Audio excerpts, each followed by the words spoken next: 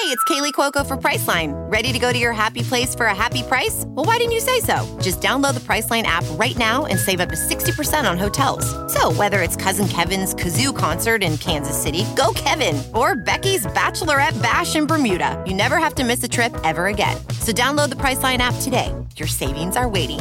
Go to your happy place for a happy price. Go to your happy price, Priceline. And that is launched out to deep left field. Big fly for Mike Trout, 1-0 Halo. Ground ball to second base, Rhett falls down, picks it up, fires the first. The Angels have no hit. The Seattle Mariners. That is drilled out to left field. The Angels are going to have a 1-0 lead. Anthony Rendon with a big fly, his third. Hey guys, I'm Alex Curry. This is Joe Adele here with the Los Angeles Angels. Brendan Marsh. This is Chris Rodriguez. And you're listening to the All Angels Podcast.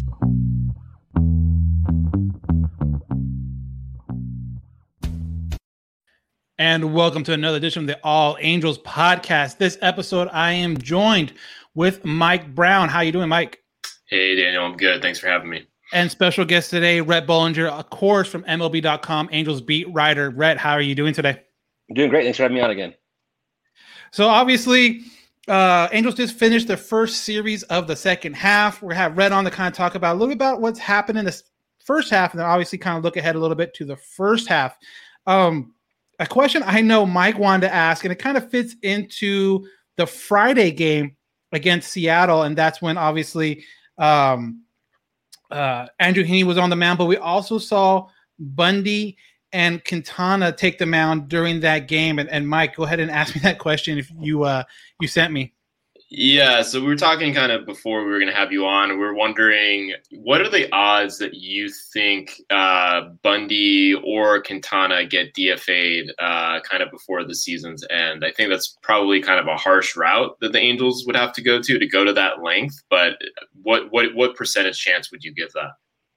It's a good question. I mean, I think there's definitely a chance for both of them. Right now, it's such a struggle for both. I mean, Bundy, the home runs have been an issue. He came in that game and gave up a homer on a 2-0 pitch, kind of got him out of that game. And it really hasn't been that much better in relief than he was as a starter. I remember they made that change in New York after his last start was pretty memorable one, puking behind the mound like that. But yeah, I mean, the money's obviously always going to be a thing with both of them. I mean, Quintana too signed an $8 million deal. Quintana has a better strikeout rate at least this year, but his walk rate too is really, really high. Same thing, gave that big home run to Haniger in Seattle. So I would say it's maybe 50-50 because they also have to have guys that are going to be, good enough to replace them. As bad as that sounds, I mean, right now the bullpen has been a struggle, and I'm curious to see if there's other guys they think, obviously we've seen Andrew Wantz come up from AAA, a guy I didn't know too much about really even, but had good numbers there. And, at some point we can see Chris Rodriguez back up here, but also he could be a starter. We haven't seen Felix Pena, which is interesting to me, but it has to be guys to replace them. But I think they're hoping these guys could be trade bait. If, worst case, they fell out of it. And now I can't imagine any team would trade for either one of them. And they're both going to be free agents too. So it's worth monitoring. But as of right now, I think they're both safe in the short term, but a couple more bad outings and you never know. We obviously, a lot of us were surprised by the Albert getting DFA'd. And when you brought up money, I'm kind of thinking to myself, well, if they DFA'd Albert, $6 million doesn't seem like a lot compared to that. But do you think that kind of made up their mind though? Like, we're not going to hold on the guys for money because of the Albert release. Maybe, but also Albert's played pretty well in the time that he's played for the Dodgers. The next thing you know, they probably release Quintana and he goes somewhere and figures it out, or same with Bundy. So maybe that's the other thing too, is just keep these guys from other teams. But no, it's just kind of one of those things. It is hard to eat money, but at some point too, if they're just not helping the team, you got to swallow it and just do it. So yeah, I that definitely does play into it. And the Pujols thing, that's why it was a big surprise to move on the way that they did. And it was the right move. I mean, obviously Walsh was an all-star. It didn't make sense to Walsh be the right fielder. So making that move, worked out both teams, I think. And then we'll see what goes on with Bundy and Quintana. So after the game on Friday, the Angels were back at 500. Rhett, obviously we know all the injuries, Trout, Rendon, Upton, even Stassi for here and there. Were you surprised at all that the Angels were above 500 at the break, or did you kind of expect that? No, that was actually, pretty decent for them to be at that spot, considering that Mike Trout had been out for so long. And that's been a really tough injury. They've had him out since mid-May. And right now I think it seems like he's probably trending more toward coming back in early August than anytime really too soon because he's still on that rehab assignment. And Justin Upton, has played really well. He's been out for a while. And then like you talked about Rendon 3 different times in the IL. We talked about Bundy, Quintana, guys part of that rotation that haven't really lived up to expectations. For all of that to happen and to still be above 500 is a good thing, but also at the same time, it's still not good enough in terms of postseason. You have to really turn it on in the second half and hope that, getting these guys healthy, whether it's Trout and Rendon, make sure the guys in the rotations, get on track and stay on track like Cobb and Sandoval, even Suarez now and see how he does. Tani's got to stay healthy is obviously the big, hugest key, to this team. So it is, impressive they're still in it, but losing 4 out of 6 to the Mariners didn't help here. And the big thing too, is the trade deadline comes up here on the 30th of July, and they've got to be in it, to add pieces. And if they're not, they could lose some guys, especially, closer Raisel Iglesias, who probably bring back a pretty good return without Welly's pitch. So a little bit of urgency right now. And it doesn't help that it sounds like Rendon and Trout are probably early August after the deadline. And, Right. Even, Upton, we'll see. So, Mike, I'm going to ask you this. Obviously, I think the first half had a bunch of surprises. At least I thought so. What was your biggest surprise as an Angel fan in that first half? I think, to me, it's still a surprise just that Ohtani was this good and played this much. I kept hearing in spring training from Joe and from everybody and from Perry that it was going to be, he wasn't going to have any limitations and it was full go and all this. But I still thought he'd have days off before and after his starts or even the day of. I didn't think he'd play literally every single day. And he has, and he's, for good reason. He's been one of the most, one of the best pitchers and one of the best hitters in baseball. So it makes sense. And he's, he stayed healthy. I think people were worried after those first 2 games where he was 1 for 10 with, 4 strikeouts on Saturday. And then sure enough, hit the home run and was 2 for 3 here on Sunday. So a little better, a little bit of relief after that home run derby because he definitely looked tired after that. But also, threw 100 miles per hour in that All-Star game. So that was a good sign that he's healthy and strong. So to me, that was a huge surprise. And, Rendon's struggles were a surprise to me too. I didn't expect that.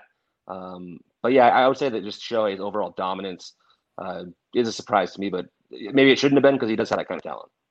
What about you, Mike? What was your biggest surprise in this first half of the season? Yeah, I'm gonna go with Taylor Ward. He's kind of really kind of cemented him. Well, not really cemented himself, but he's kind of made himself be kind of a guy that you can go to as kind of that fourth outfielder at the very least. He's got an OPS of 750, which I think is above league average at this point. And his glove plays. He plays really good outfield defense, whether he's in right or whether he gets shifted over to left or wherever he ends up. But Taylor Ward was a guy that I was kind of skeptical on early on. I know when the Angels drafted him, a lot of people were surprised that he ended up going in the first round. I think a lot of people thought Taylor Ward was somebody that would go in like the second or third round back when the Angels drafted him. They also drafted him as a catcher. So the fact that he's been able to kind of turn into a decent outfield piece, fourth outfielder, especially at a time when, obviously Fowler went down and Trout's out and Upton's out, to have Ward around obviously has been a plus. I've been very surprised with Ward. We'll see how much playing time he gets going forward now that Marsh is up and the Angels have completed that trade for Adam Eaton. But I still like how I still pleasantly surprised with Taylor Ward. So, Rhett, you talk about Adam Eaton. Angels pick him up. He got DFA'd, I believe, by the Chicago White Sox. What does this do for the Angels? Is it just another guy to have in case, or the Angels actually looking for something out of Eaton during this time? It makes sense, at least in the short term. He's still a pretty good defender in right field. And we know in recent weeks, I'm playing guys out of position, whether it's Rengifo in right or, Phil Gosselin in left. We've seen, Suarez out there. Rojas, a lot of guys out there. It's kind of been a mess in the outfield in terms of not having real outfielders. And at least Eaton gives them that. And now coupled with Marsh, they actually have a little bit better defensive outfield. Obviously, Lagares is very good in center field too, but they can play Lagares, Marsh, and then Eaton go with defense now, which they couldn't do for the last couple of months. So that helps. Offensively, it's been a struggle for him the last 2 years, but strong track record. It's pretty good left-handed bat in general throughout his career, but he might be just on the wrong side of 30 here and not have much left offensively. We'll see. Had the 2 hits in his first game. But I think for them, it's more of a short-term thing. It made sense. He was a free agent after getting released, so it was easy to sign him for the league minimum. They could even move on from him if they want to when Upton and Trout return, and stick with Marsh as one of their main guys too. So it was pretty low risk, and also it just made, especially defensively, it made sense right now. So obviously the Angels will win Saturday's game 9-4, the lone victory in the series this weekend. Fletcher went 3 for 5 with 5 RBIs, and obviously at this point Saturday night he was still going strong with his hit streak. What is the biggest thing, or has he said anything that kind of clicked for him? Because, and you tweeted out a number of times, Rhett, as far as where he was, batting average wise to where he is now. Was there something in his head, fundamentally, or just in his head, that clicked to put him on the streak? I think his mechanics got better, but also he started swinging at pitches like earlier in counts. I think early in the year we saw him get into too many 2-strike counts and strike out more than we ever saw him before, because he's not a guy that really strikes out. And was kind of being a little bit too passive, especially as a leadoff hitter, trying to see pitches for his team instead of being aggressive. And all of a sudden now, the last month, he's been really aggressive, swinging at strikes, and pitchers trying to attack him. But no matter where they throw the ball, he can pretty much get a hit out of it anywhere. We've seen him pitches at his head or out of the zone. His coverage is pretty amazing. So and we've seen early in games just kind of ambushing these pitchers, getting those hits early, and obviously his hit streak ended here on Sunday, going 0 for 5. But second longest one in Angels history behind Garrett Anderson, which is really impressive. And you see him hitting the ball a lot harder too. We've seen him hit the ball down the left field line, especially a lot harder. Couple home runs recently. I think early in the year it was most of the hits were just kind of little flares to right field and wasn't really hitting the ball as hard as he thought he could have. And so sure enough, he's kind of figured it out now mechanically, and he's driving the ball to both sides there, because Joe Madden always says he's kind of like a V hitter. He doesn't really hit the ball like in the middle of the field. He only hits the ball like on the right field line, the left field line, and it works out pretty well from him. And right now, I think he's starting to do that. And sure enough, he's been baseball's hottest hitter now for a month. So go ahead, Mike. Ask a question. I know you have one. Where are we pivoting? Are we already pivoting? Wherever you want. So given that Chris Rodriguez got sent down probably about a month ago now, or a month and a half ago. And Reed Detmers has really kind of established himself in Double-A. I think yesterday he struck out 4 out of the first 5 hitters he faced. Who do you see coming up to the rotation first, to the major league rotation, Detmers or Rodriguez? It's a good question. I mean, I guess it just depends on how they're pitching at the time. I think Rodriguez maybe is more likely just because he's already on the 40-man and we've seen him up here. Whereas Detmers would have to do it that way and add him on. And there's still a chance for both of them. I mean, even now they're going to need a starter. I think it's on the 27th or 28th, because they're going to stick with a 6-man rotation. And right now they're okay because they have the off day coming up on Wednesday. And then after that, they go 5 days and then they have to find somebody else for that next day. So it could be Rodriguez if he's ready. We know that Griffin Canning's on the injured list with a back strain at AAA, so it's not going to be him. But Detmers could also make his debut later this year too. And Angels are showing some aggression by bringing up, being aggressive, bringing up Brandon Marsh. I think that was even a little bit of a surprise the way that it happened, right now, especially after signing Eaton. You kind of figured that maybe even Joe Adell would be that guy too, especially over the last couple of months. And Adell's still hitting the ball pretty well at AAA. It's obvious that they need him cut down on the strikeouts and to improve defensively. But at least they have another option there too. So yeah. Did they or Joe or Perry or anyone say why Brandon over Joe? Because I think a lot of people would have thought Joe would have got the call up first just because of his offensive numbers, but just him having the time in the majors last year. I think a lot of it had to do with just like the defense. Marsh is a better defender at this point, can play center field. And I think also Marsh just, doesn't strike out as much, and they're a little bit worried about Adell coming in and falling into a slump and, striking out too much like he did last year too. So Adell's really close. It is surprising in some ways. But also, I think, they kind of want to see what they have in March first year. Joe would love to keep him up here all year, Madden said, but he's got to play his way up here and deserve it and see how he does. But it was a little surprising considering he obviously missed a month with a shoulder injury. He's been like red hot since he came back at AAA and even before that in his rehab assignment at rookie ball. But so a little bit of a surprise, but I just think the defense kind of won out. Yeah, and talking to his family today, they said him spending time in Arizona actually really benefited him because they kind of taught him how to take care of that shoulder. So now that he said he's the best he's felt since, obviously before spring when it kind of aggravated it. And hopefully that's a sign for him to for it to prolong his time up here and not flare up with another shoulder injury. But Brandon's up. You got, these younger guys coming up, or not coming up, but like actually starting, like Sandoval. We saw him today. Not great, but he's had good outings. And same thing with Suarez. Are the Angels kind of now leaning towards a let's see what we got type of mentality instead of hanging on to these, older veterans? Yeah, I mean, but also trying to win though too, right? Because like these veteran guys, Bundy and Quintana, weren't doing it very well, and they could have kept them in the rotation, like kind of the way that, like the Orioles are doing with Matt Harvey and letting guys kind of get hit. At least made a change. And these guys deserved it though too, right? I mean, Sandoval was pitching pretty well in relief, and he's obviously on a great run. Suarez has been really good in relief, same thing. So it made a lot of sense to me, and we'll kind of same thing. It is still kind of see what they have though. You're right, because Sandoval, I think, obviously is a lock in the rotation for a while now. He's earned that, but like Suarez is still kind of case by case. But at the same time, like I said, they don't really have a full rotation even right now with the way it's going with only 5 out of the 6. So they've got to kind of figure out what they want to do with that 6th spot. And Jaime Barria obviously is a AAA too, and he's obviously on the 40-man. He could be an option, not exactly an exciting one, but someone who at least can been there, done that. So yeah, I think they're trying to find the best guys to fill in this rotation, and we'll see. I mean, there's still a chance if they're in it that they go and trade for a starter here at the deadline, but I still would be a little bit surprised they kind of are buyers. So right now, the Angels just finished a series with the Mariners. They're going up to Oakland for 2, like you mentioned, day off Wednesday. Then they go to Minnesota, then come back to play Colorado, and then the A's again. And that's going to wrap up their month. Like you mentioned before, a lot of these guys aren't coming back until after the trade deadline. Is this kind of like the worst case scenario that they go like 500 during that time and don't really know if they're sellers or buyers and just kind of sit on their hands and don't do anything? Or do you think, regardless, they're going to lean one way or the other? Yeah, I mean, if they go 500, they'd probably sell because there's still kind of enough out of the race that it's going to be hard to make that up.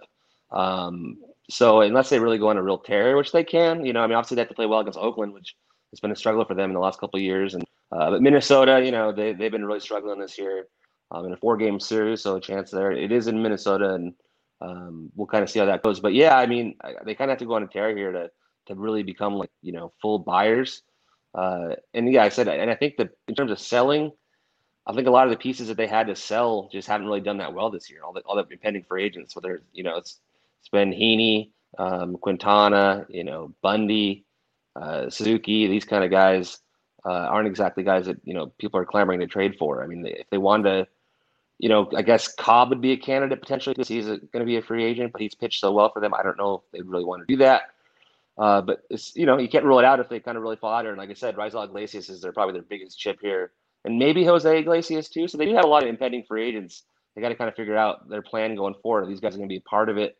These guys we could re-sign, or do we need to kind of just get what we can for them? And also, yeah, what realistically is there a chance of actually making the playoffs? And that's going to be Perry's job here for the next week plus. Go ahead, Mike. You got a question? Yeah, so the Angels drafted Sam Bachman with the 9th overall pick in the first round. The Angels made some headlines with drafting 19 college pitchers out of the 20 picks that they had. Also drafted 1 prep arm, I think. So what, in terms of Bachman, what do you think the timeline is for him? Do you think he's someone we could see at the end of this year? Do you think he's more of a 2022 guy?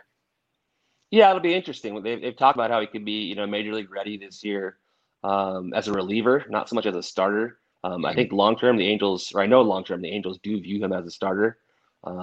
But this year, if they want to get him on the fast track, they put him in relief. It just, people say that a lot, though, about a lot of different, it seems like every year there's a couple guys in the draft that say that about. It never really happens. Every now and then it does, but it's pretty rare that it actually really happens. They get up right there in that first year. Right. So I would, if I had to put money on it, I'd probably say next year, and probably be a little bit more careful this year, and then stretch him out next year to start, and then from there it'd be however many years it takes for him to get ready to get the majors. Maybe you take a full season out in the minors or so, and maybe he even is good enough as a starter. He could be up late next season as a starter. We'll see. I mean, kind of on the fast track like Detmers. He throws a lot harder than Detmers. He's touched high as 101, and more of a power right-hander. It was a little surprising, with Kumar Rocker still on the board. To do what they did, but I think that with Bachman's velocity spiking the way that it did, they like that. And then Rockers, dropped to like 90 miles per hour, so they kind of they're a little bit, I think, scared off by that. And also Rocker was still going to get a bigger Signing bonus, I think more based on his name than anything too. Like everyone knows who Rocker is. He's marketable, especially with the Mets now signing him or drafting him. So you can use that money too. And like you said, you talked about the prep arm. I've heard really good things about him. And they could probably use money to make sure that they sign him as Virginia Tech commit to go over slot to sign him and maybe save a little bit of money on Bachman and then spread that around, because it sounds like, of the 20 pitchers they drafted, they're going to be able to sign them all, which would be, a big thing for the system. And we talked before, Rhett, about what's Perry's philosophy, going into this draft. And at the time, we just didn't know. Now that we see that was all pitching and all mostly college pitching, was that what he was planning to do the whole time? Or was it just one of those things where the draft played out and it just kind of fell into his lap the way it did, and that's the route they went? They claim that it wasn't planned that way. And I think at a certain point, maybe it wasn't, especially early on in the draft. But I think by day 2 and 3, they were by day 3 last day, I think they were pretty aware they're just going to go for all pitching from there.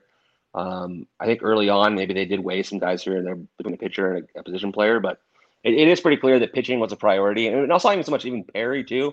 If you go back to the last 2 drafts, and Swanson, is still there. It's still the same draft, the same director of scouting. So he had gone, I think, of the first 20 rounds in 18 and 19 before the shortened draft last year, he'd gone like 16 to 20 in pitchers in the first 20 rounds.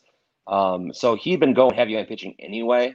But also with Perry, I think the last 14 drafts that Perry's been a part of, they've gone a pitcher with their first pick too. So like Perry also has been a part of front offices that have been pretty heavy on pitchers. So it wasn't a surprise in that sense. And also we all know, like, this organization desperate for pitching. Like, so why not just go all in? I mean, right at this point, you're going to hit on a couple of them, hopefully, and hope that you have enough position players depth in your system. But clearly, you don't have enough pitching depth, and I think this will really help it. And that's a good point. Like, you're hoping that some of these guys out of the 20 hit. Obviously, I think some fans don't realize that, like, just because you drafted 20 pitchers, not all 20 of them are going to make it to the majors. Some of them might not even make it to Double-A. Rhett, in your past, what's a good draft? Like, if you draft a guy, like 20 guys, how many need to make an appearance in the majors to be like considered a good draft? That's a good question. Maybe like even as low as like 5 if they're impact players. You know what I mean? I mean, the Angels have one of the best drafts of all time because obviously Trout was a part of it, because they got Trout, and that was when they had Skaggs, and they got Corbin, obviously Grichuk as a number 1 or ahead of Trout. So yeah, that's considered like an epic draft. Not if those guys ended up being like more than just like guys, they ended up becoming like a lot of stars out of it. But even that's just a few guys, so it doesn't take too many. I think obviously a good draft, I think part of it too, just if you can unearth, kind of like superstar type players, that would be, if Bachman turns out to be a stud, like, rotation guy, then obviously that kind of changes things. And then if there are some other guys become decent, relievers or starters, but yeah, I mean, like I said, you don't have to hit on that many of them for it to be a success. But you said you don't want a bunch of guys though that are just, kind of cup of coffee though. You know what I mean? If 10 of those guys make it and they're all just kind of okay, that's fine. But you'd rather have like 1 to 3 of those guys be like, a stud. So like I said, trade deadline's coming up. A lot's going to depend on what the Angels do in this next week, leading up to the deadline. Is their number 1 target, if they are buyers, going to be bullpen help, or do you think they're also looking for rotation help? I think a mix of both. I think they'd be fine getting another starter there to join that staff. Like I said, they're already kind of short one, and I don't know how much they want to trust going back to. They're not going to probably go back to Bundy or Quintana, or so if they want to bring up the young guys yet. Like I said, we talked about Detmers and Rodriguez, so I wouldn't rule that out. Or same thing with bullpen help. And Perry did say they'd be okay to going for a rental. So if there's a guy they think they can help them, and they're just trading a low level prospect that they don't feel like is going to be much of an impact in the future anyway. Sometimes you do that with a guy that's a reliever or a starter that is just getting paid a decent amount of money, and the other teams is looking to kind of shed salary. And usually you can kind of trade, kind of a lottery ticket type player for that kind of player. So we'll see what's out there and what they want to do, but there will be some pitching out there, I'm sure, because there are some teams that are definitely out of it that have some pitching. Go ahead, Mike. I know you have a September call-up question. Yeah, and before we get to that, too, I had a quick question. In terms of the guys that Perry would be willing to trade, say the Angels do become buyers by some miracle at the end of the month, oftentimes when a new GM comes into a system, he's not usually familiar with the players because he didn't draft them, to begin with, and he's kind of more likely to kind of part with a guy that he didn't draft. Do you get that sense from Perry, or do you get the sense that he actually likes kind of the guys that we have in the system so far right now? Yeah, it's another really good question. I don't know. And, it's hard to tell so far. It's still so new. I think that we'll get a better feel after this first deadline to kind of see how he views these prospects.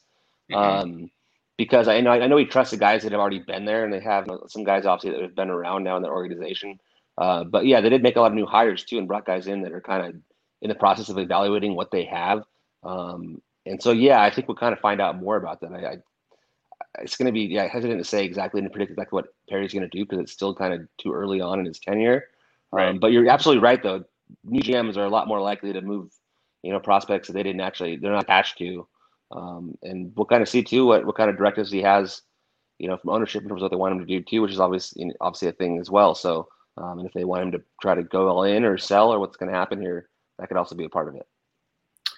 And then are there any September call-ups that you see kind of outside of Adele? Obviously, Marsh would have been a guy that I would have thought might have had a chance for a September call-up. He's already up. But are there any other guys that you can kind of foresee getting called up in September? Maybe Detmers, if he doesn't come up, whenever Rodriguez does. I think that's probably still the most likely time is for Detmers to come up and see what they have with him in September.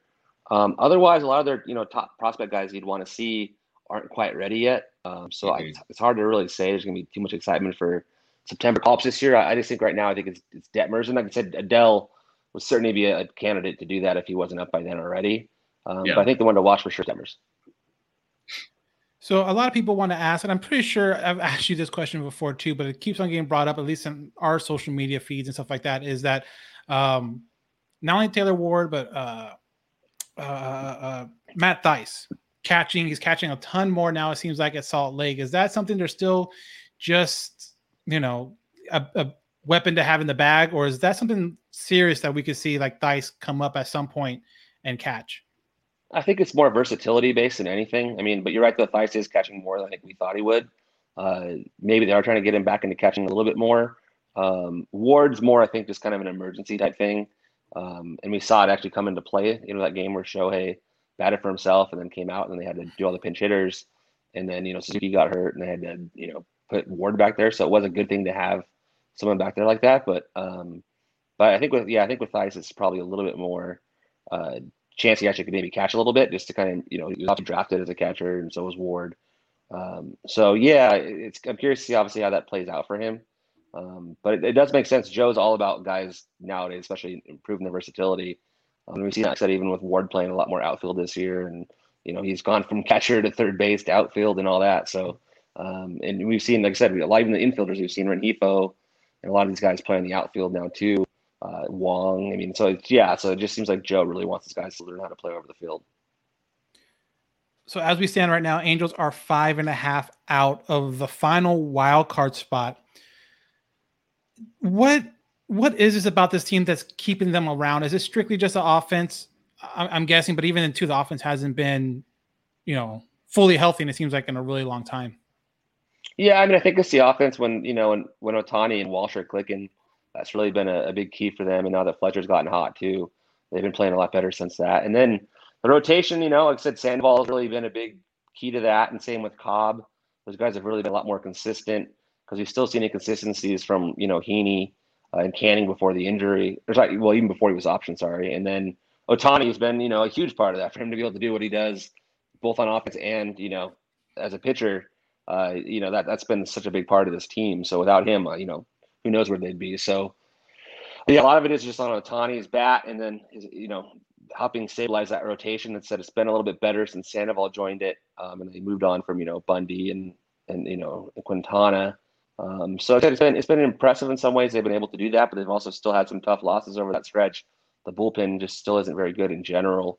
And the rotation still lacks depth. So offense can get going, even though they've had Rendon be down all year and they've had Trout out for a couple months now. So impressive they're there, but like I said, it's still going to be a big climb or mountain to climb to kind of get back into the real contention.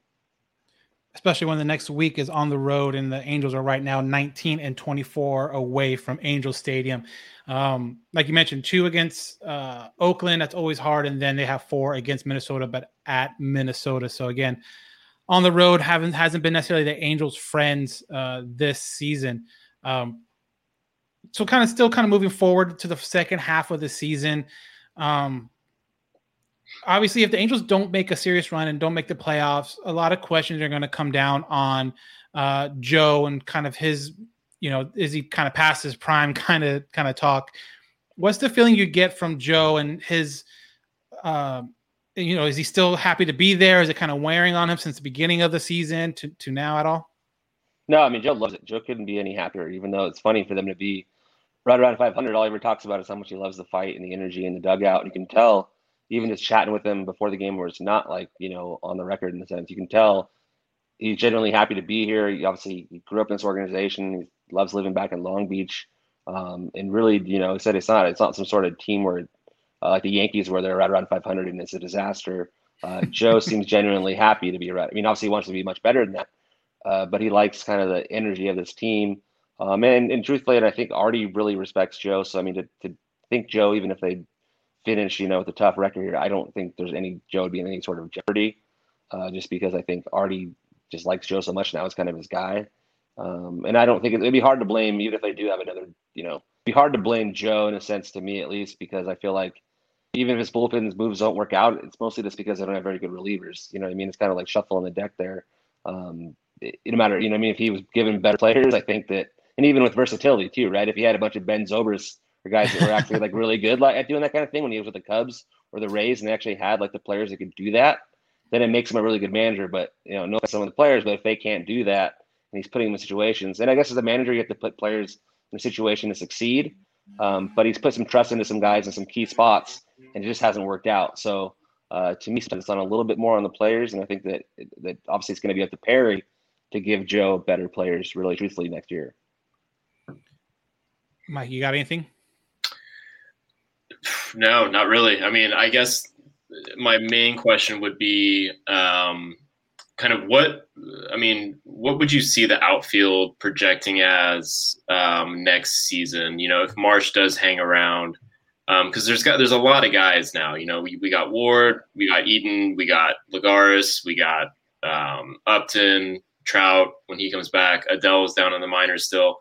What in terms of like opening day 2022, what would your starting outfield look like? I still think that, with Upton under contract, depending on how he finishes this year, he's still going to be in left field. And, obviously Trout's going to be in center. And then in right field, I think it's going to be competition in spring between Marsh and Adele. And whoever kind of wins that will be the primary right fielder. And maybe they'll kind of use both guys there and platoon them a little bit more. But I think obviously they will want both those guys to get as much playing time as possible. So it's a good question. I think by next year, they'll probably move on from like Lagares and Eaton and some of those guys. But you're right, Ward's still going to be in that mix too. And maybe whoever, maybe they'll want Ward to be the fourth outfielder. And then whoever doesn't win that, competition, whether it's Adele or Marsh, they get everyday playing time at AAA. And then from there, they kind of can assess what they want to do. If they want to trade, Marsh or Adele for pitching help, obviously they can do that. It'd be a big trade. Or I said if they wanted to move on from Upton next year at some point too, as he's closer to the end of his contract as possible. He's, shown enough this year that he still actually has something left in that bat. He really was playing really well, especially as a leadoff hitter. So at least there's some depth there. And then, a lot of guys even below that, minor leagues too. So to me, I think it could lead, like I said, talked about earlier with Perry, it could lead to Perry getting creative here and maybe trading for some of that depth in the outfield to try to really improve this pitching staff. Yeah. So obviously the pitching staff is always going to be the main issue, and kind of the same question, but with the starting rotation. Now it seems like they have a lot of guys that can compete for that spot next year. Like you see some of them already with Sandoval, Suarez, obviously Canning before he got sent down and injured. Ohtani's obviously going to be in the mix. Is there any one of these guys that are on these 1-year deals, Cobb, Bundy, Quintana, Heaney? Can you see any of them getting brought back for next year? I think Cobb. I think Cobb certainly, it would make sense to try to bring him back because he's been so good, and he's got a good relationship with Madden, and even Cobb's, I was talking to him yesterday about how much he likes pitching at Angel Stadium. His ERA this year is like really low at home. Some guys just kind of like pitching at, at certain stadiums. I think he likes that mound. Same thing with Shohei. Shohei really pitches a lot better at Angel Stadium too. Heaney has obviously been around for a long time with the organization, but at this point, unless he really turns it around this year, they might move on. And I said Quintana and Bundy, same thing, probably, much more likely they're probably going to move on somewhere. And it's, and Bundy really, if he had a big season again this year, I mean, he definitely cost himself a lot of money. I mean, last year was pretty impressive. He really was, finishing the top 10 in Cy Young, was, really was pitching like an ace. And this year's been the complete opposite. And so he's got to prove that he can do that. But the problem is he's not going to probably be able to do that this year. I mean, the odds of him turning it around are still pretty slim. So probably got to reestablish himself on the market and probably play for a non-competitive team next year and see how it goes. So to me, it's a lot of guys to replace. Obviously you're going to start with Ohtani number one next year as your number one ace, and then from there, I'm sure Sandoval's in that mix, and potentially if you bring back Cobb and maybe Suarez and some other younger guys, or Detmers or Rodriguez, but from there they got to figure out some veteran guys to add to that mix, and it's going to be on Perry to do that. And same with the bullpen, it's going to be in shortstop and what they want to do at catcher. Obviously Stassi's done a good job of being the regular, but there's some holes here, and that Perry's going to have a pretty big job to do this offseason. And talking about the pitching too, I think this is the first time we've had you on since Mickey Callaway's release, I guess, from the Angels because of all the stuff that happened with him. Has there been any talk about having Matt Weiss, the pitching coach now, come back, or have they talked about that at all? Because it seems kind of, counterintuitive to have 4 pitching coaches in 4 years for a team that struggles with pitching.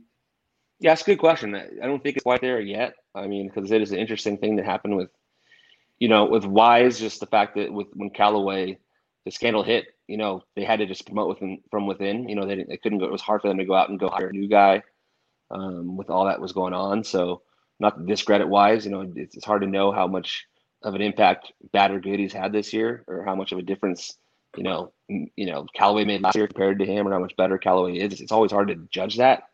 Maybe the pitchers have a better idea of that, but I haven't heard anything specific yet about Wise going forward. But really interesting, because there's obviously a chance, especially if Perry wants to bring in his guy, or Joe has a different guy in mind to be, more of a veteran, because this is, Wise's first year doing it. If they want to bring in a veteran pitching coach, I don't think it would be a huge shock, but we'll kind of see what they think of Wise here going forward.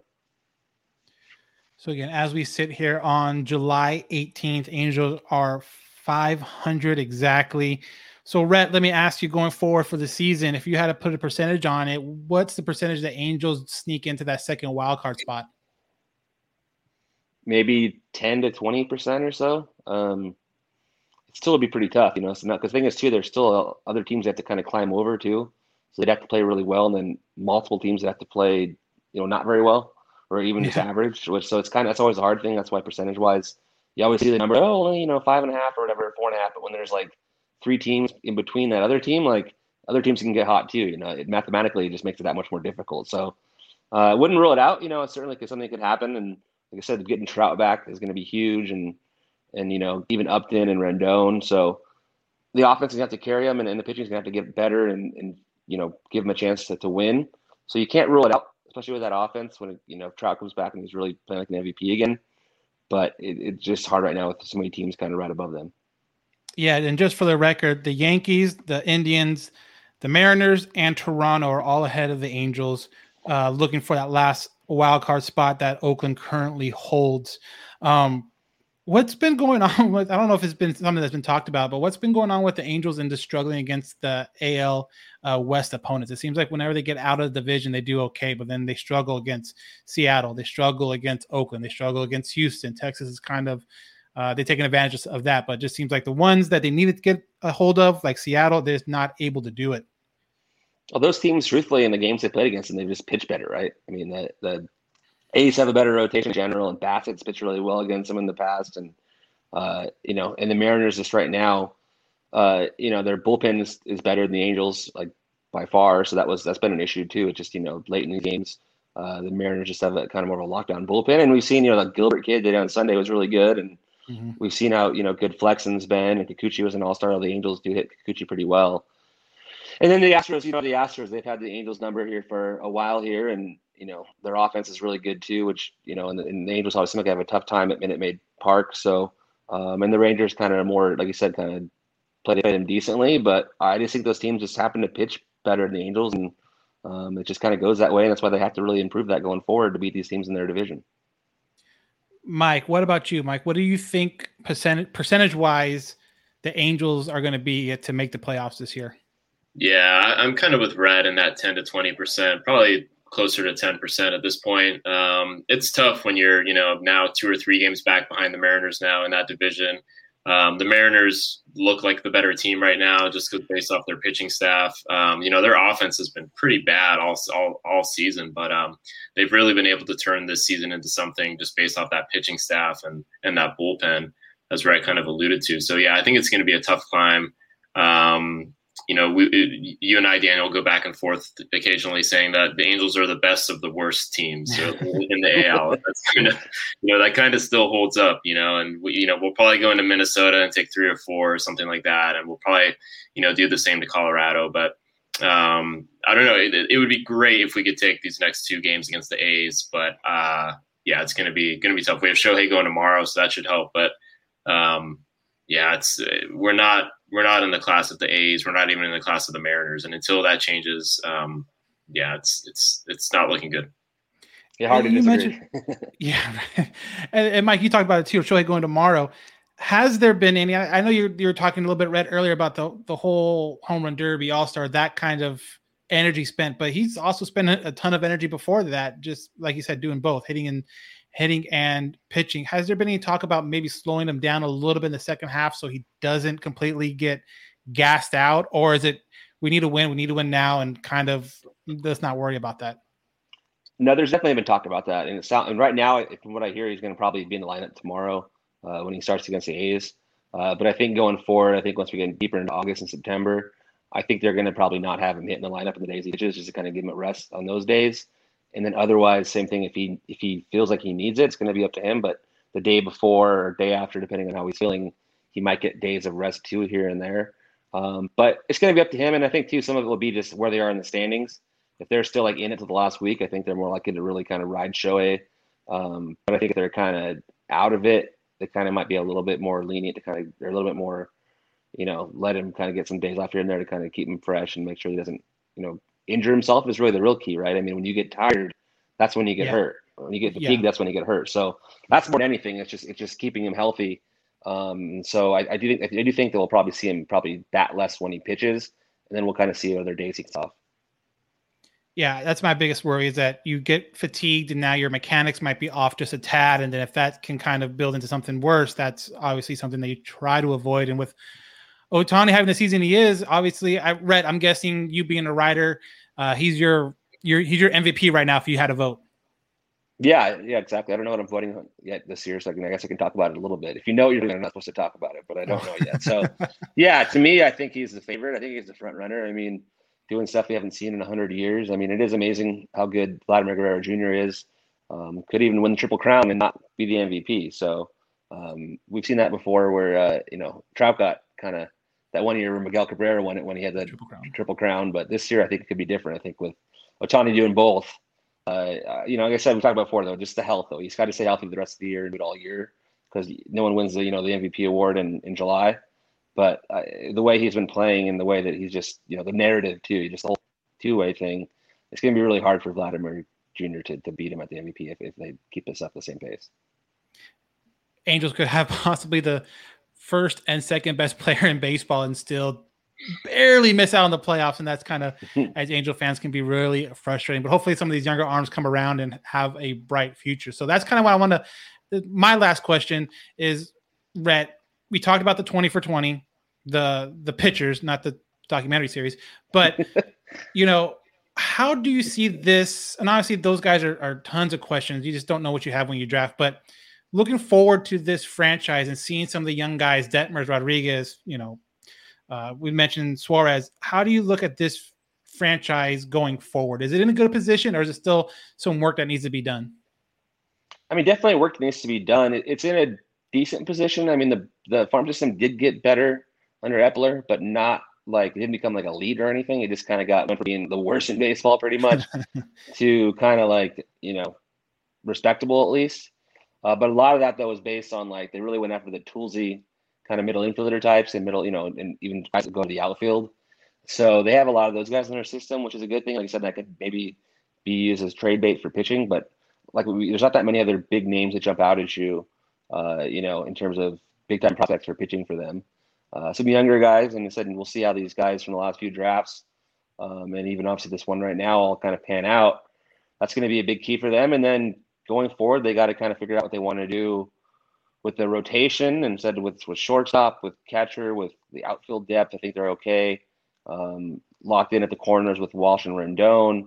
And then the big key is going to be obviously, Ohtani's going to be a free agent in 2 years. And, at what point do you try to extend him, and when would he be? Yeah, of course. But I mean, it's like he's obviously a part of that too. So I think he's going to want to wait on that a little bit. And, he's still got 2 more years left. So we'll kind of see. But that's going to be the big key, right? I mean, they did it with Trout. That was pretty amazing to have locked him up for that long. And now it's going to all be out the next 2 years to prove to Shohei that, this is a place to stay. Because truthfully, I think by then, I think the DH is going to be in both leagues. So he's going to have, if he wants to go to free agency, he's going to have a full 30 teams that are going to be after him. Obviously, only a few will be able to afford him, but he'll at least, have the NL market in play now, which he didn't really have in play, it seemed like a couple of years ago. And then about the Ohtani thing too, has there been any rumors? Has there been any initial talks between the team and him about getting an extension done earlier than, not letting it get all the way to the year of his free agent, like trying to really lock him down now?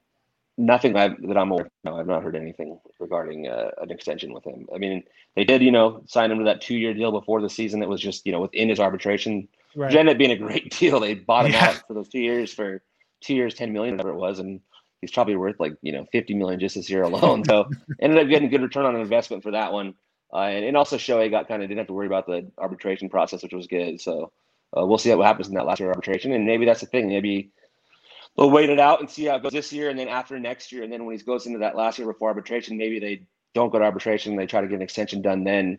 Obviously, the way they kind of did with, not that Trout was going to extension or arbitration, but at least with Trout, they extended him before that last year of his contract. Yeah, that's exactly what I'm hoping for, is that get those 2 years, and then that last year leading into the arbitration, hopefully give him that nice big check. Because by then, too, obviously Pujols will be off the books, and obviously Upton will be off the books regardless of what they do with him with the roster. So they'll have some money to play around with, and hopefully that will go towards Ohtani, and you can lock up the types like Ohtani and Trout for a long time, which would be, for Angel fans at least, a lot of fun. And another reason to go out to the ballpark, especially if the team isn't doing very well. Mike, do you have any questions? Any last questions? No, just to go off Ohtani there for a second. I think a lot of that is going to be dictated upon how long he's able to continue to pitch and hit. Hopefully we pray that he's able to do it, for the next couple seasons, and he's able to kind of cash in that way. But if for some reason he, only becomes a pitcher, only becomes a hitter, I think that'll definitely affect his value in terms of how much the Angels or any other team is going to be able to give him. Yeah. So, exactly. Health is going to be the big thing, right? If he can stay healthy and be a two-way player, then he's going to get paid like crazy. But if he gets hurt and can only be a position player or whatever, but yeah, health is going to be the big key for him, big time. And it's still, like I said, it's still 2 more years after this, so a lot can happen, by then. Mm-hmm. What do you think is best for him as far as if he has to choose one or the other? And obviously, the idea of him doing that we don't want to think about, but if he has to choose one or the other. Obviously, we've seen what he's doing offensively. I mean, he hit number 34. Was it 34 today? 34 yes. runs today. Offensively, he's just a monster out there. But, pitching wise, you hear about guys like John Smoltz and legends of pitching say, hey, if this guy would really concentrate on pitching 100%, he could be a top 3 pitcher in the league. What one would benefit him and probably benefit the Angels more if he had to choose one or the other? I just don't think there's any chance that he just would choose pitching. There's just no way. I think he's just such a good hitter, such a good position player. There's no way it would just be pitching, because he'd want to be in the lineup every time anyway, and every team would want that guy in the lineup because there's, you know what I mean? There's nothing that could physically hold him back from being a good hitter. Whereas the whole point is with pitching is that he could get hurt, right? He could hurt his shoulder, he could hurt his elbow, and from there it just wouldn't be worth it anymore. So that's, I think, the only way that he stops doing both would just be because he got hurt with his arm and realized that, I want to play every day as a position player, play right field or whatever, first base, or wherever they, end up wanting to put him. I think that's the most likely route they go. I don't think there's really any situation where he only pitches. I think he's either going to be only a position player at some point, or obviously he's going to hopefully be able to do both, which would be awesome for baseball and awesome for him and potentially the Angels if he sticks around. So like I said, mentioned 34 home runs as of today. Last question, Rhett. Does he get 60? Ooh, man. That would be fun. I mean, it's so hard, 60, but I mean, he's so consistent. I mean, it wouldn't shock me with the way having Trout and Doan behind him, but I still think probably mid-50s, which is still a lot. Because 60, man, that's just like, we don't ever see that. I mean, I guess, Chris Davis, did he get there? Or what did Chris Davis get to that one year? Yeah, I think he did get, I think he got like 59 or 60. I think he was like right around there. Yeah. It's just a lot. And to do it all year. And like I said, he's probably going to get fewer at-bats down the stretch, maybe even, like I said, to kind of keep him fresh as a pitcher. So I still think probably even if he gets to 50, that's still a pretty amazing year. Yeah. Hit 50 home runs as a two-way player. I was going to cut there, but yeah. We can edit it, I think. Mike, what about you? Does he get to 60? No, I think he gets like 50, 51. I kind of think what Rhett's saying is right in that he'll probably get fewer at-bats down the stretch, especially if they're kind of out of it at that point. But yeah, I could definitely see 50, like he hits maybe 16 more. But yeah, that'd be something if he hits 60. But yeah, probably 50. Yeah, I mean, still anything above that 50 mark would be a crazy year, especially when you can also tag at the end of it. Oh yeah, his ERA is like around 3.5 or something like that. So that would obviously be a huge storyline of the year. Something honestly fun to watch, even if the Angels are out of it by this time. In a couple weeks, obviously the Ohtani home run chase, if you will be a lot of fun, and maybe he sets the Angels all-time single season record as a pitcher. Would be absolutely nuts. I was actually going to say I don't even know what the single season home run record is for the Angels. It'd be great I believe it's Troy Glass with 47. Is that correct? Oh, that's insane. Wow, I thought that's because Trout that one year was going to break it, and then Trout got to 45 and got hurt and had the foot surgery in 2019. So yeah, I believe it's Troy Glass with 47. Yeah, that's doable. That's doable. Very doable. That is it's crazy. I think it's only 13 more. I mean, that's crazy. Yeah, he does that like in 2 weeks. Like, come on, right? Especially when he starts hitting 2 per game out, like he did for that one stretch where, today was a good. That's something that's gonna be crazy to watch. He down in golf that one today, which was pretty amazing, and that was a good sign. Yeah, got that. A really good pitcher too. That Seal that's really good. Yeah, I mean their pitchers are they're sneaky all good. Yeah, Graveman. I mean, sneaky legit. I mean, give credit to former Angels GM there that actually built a bullpen after he left the team with Dipoto. But Dipoto, I'm going to give him credit. He built up a bullpen. Yeah. Very good. Yeah. So, Rhett, I want to thank you again for jumping on and talking a little bit about the first half and second half, and hopefully some good things we can look forward to in the second half of the season. Rhett, thank you very much. Mike, thank you again, too, for jumping on. And I guess your maiden voyage as a, kind of a co-host with a guest on, too, was a lot of fun as well. Yeah, thanks for having me. Thanks, Rhett. Yeah, that was awesome. Yeah, anytime. So that's been another edition of the All Angels podcast.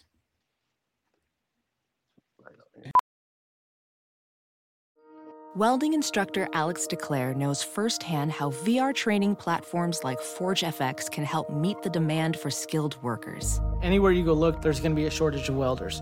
VR training can help welding students learn the skills they need to begin and advance in their career. The beauty of virtual reality is it simulates that exact muscle memory that they need. Explore more stories like Alex's at meta.com/metaverseimpact. As you write your life story, you're far from finished. Are you looking to close the book on your job? Maybe turn a page in your career? Be continued at the Georgetown University School of Continuing Studies.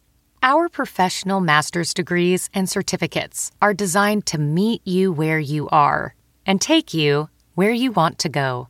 At Georgetown SCS, the learning never stops, and neither do you. Write your next chapter. Be continued at scs.georgetown.edu/podcast.